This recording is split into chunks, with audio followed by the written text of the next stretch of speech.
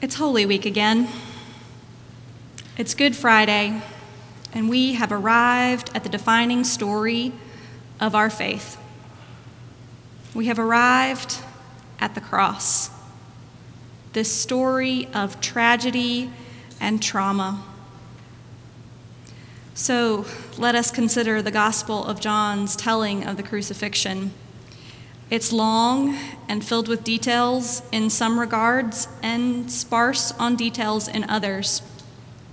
There's a lot of people and a lot of names, lots of different scenes with the betrayal, arrest, and trials, and the execution. And we're not going to have time to go into all of those details.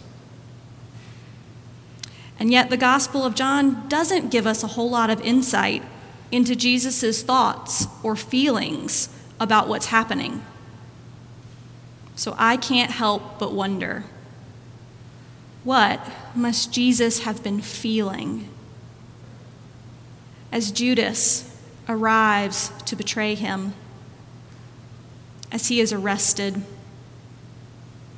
as Peter lashes out with violence despite Jesus' teachings of love and compassion and mercy, as he is questioned again and again, as he is beaten and mocked, as the crowd turns on him and begins to yell, "Crucify, crucify, crucify," as the sentence of death is pronounced, as he carries the heavy crossbeam up the hill to the place where he will die, as he is stripped of his clothes, and as the nails are hammered into his body, and as he hangs on the cross for hours, dying slowly and painfully, as he entrusts the care of his mother to his beloved disciple, and as he finally gives up his spirit and breathes his last breath. Would he have been afraid? Probably. Would he have been frustrated? Yeah. Would he have been humiliated? Maybe. Would he have been angry? I think so. Would he have been tired?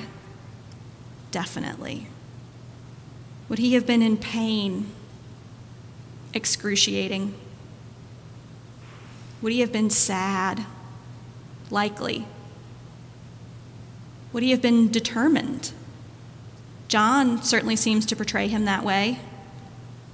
Would he have worried about his ministry, his friends, his family? It seems like he did. Would he have been grieving? Yes. Was he still showing love throughout this horrific experience? Yes. Jesus knows what it's like to experience the full range of human emotions. He knows what it is to suffer. He knows fear and pain and grief and anger and loss. And so he stands in solidarity with us in those experiences. These last 2 years have felt like grief upon grief upon grief. The world feels heavy as we try to process the changes wrought upon us by this pandemic in our homes and workplaces, in our communities, and around the world. I don't know about you, but I'm tired.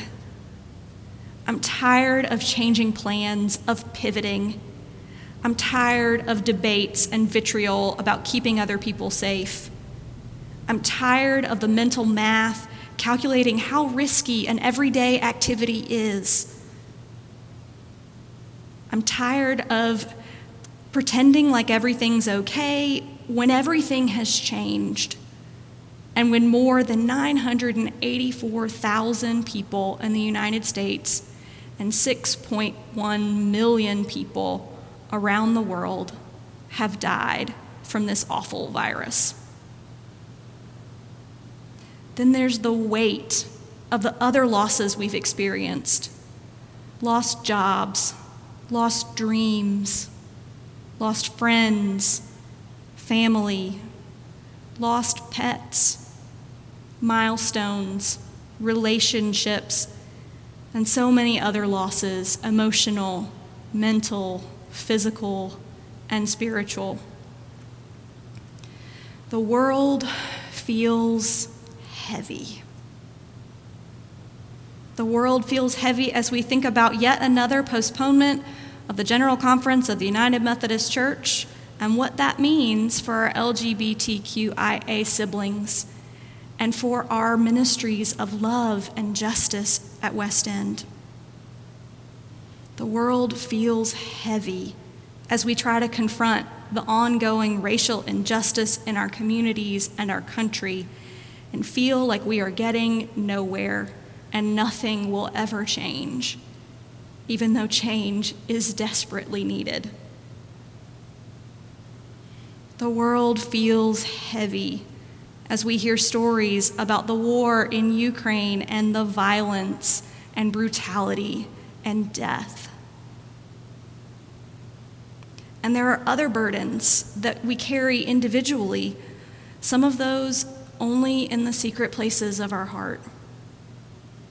There is so much that is heavy and hard right now.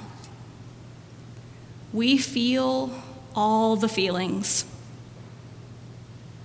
Our culture, though, loves to focus on the positive, on the success stories, on the #blessed people and moments of our lives.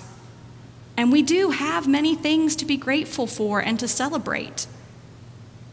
Recognizing pockets of joy or having a gratitude practice can help lighten the load and help us remember that it is good and right to celebrate and name joy, to be hopeful, to fully experience those moments.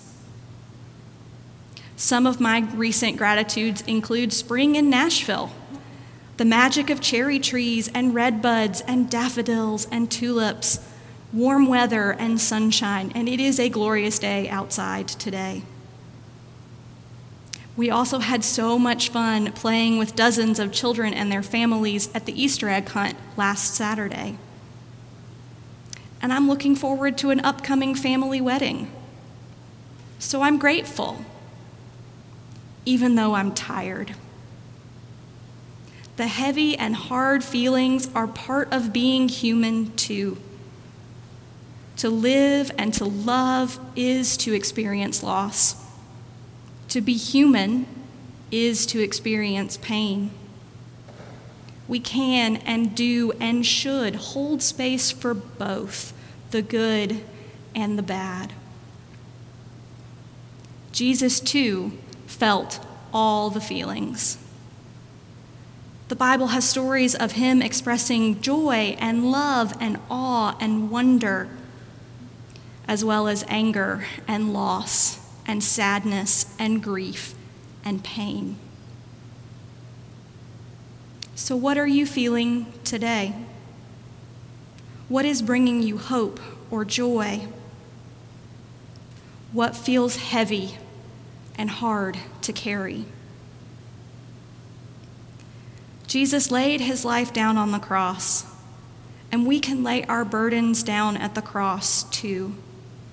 Not in shame or guilt for feeling what we're feeling, but trusting that Jesus knows what we're feeling, that he can hold those feelings and us, that he is in solidarity with us and with all of those in the world burdened by grief, facing oppression, facing fear, anxiety, loss, and pain, and trusting that we are loved, so very loved, no matter what.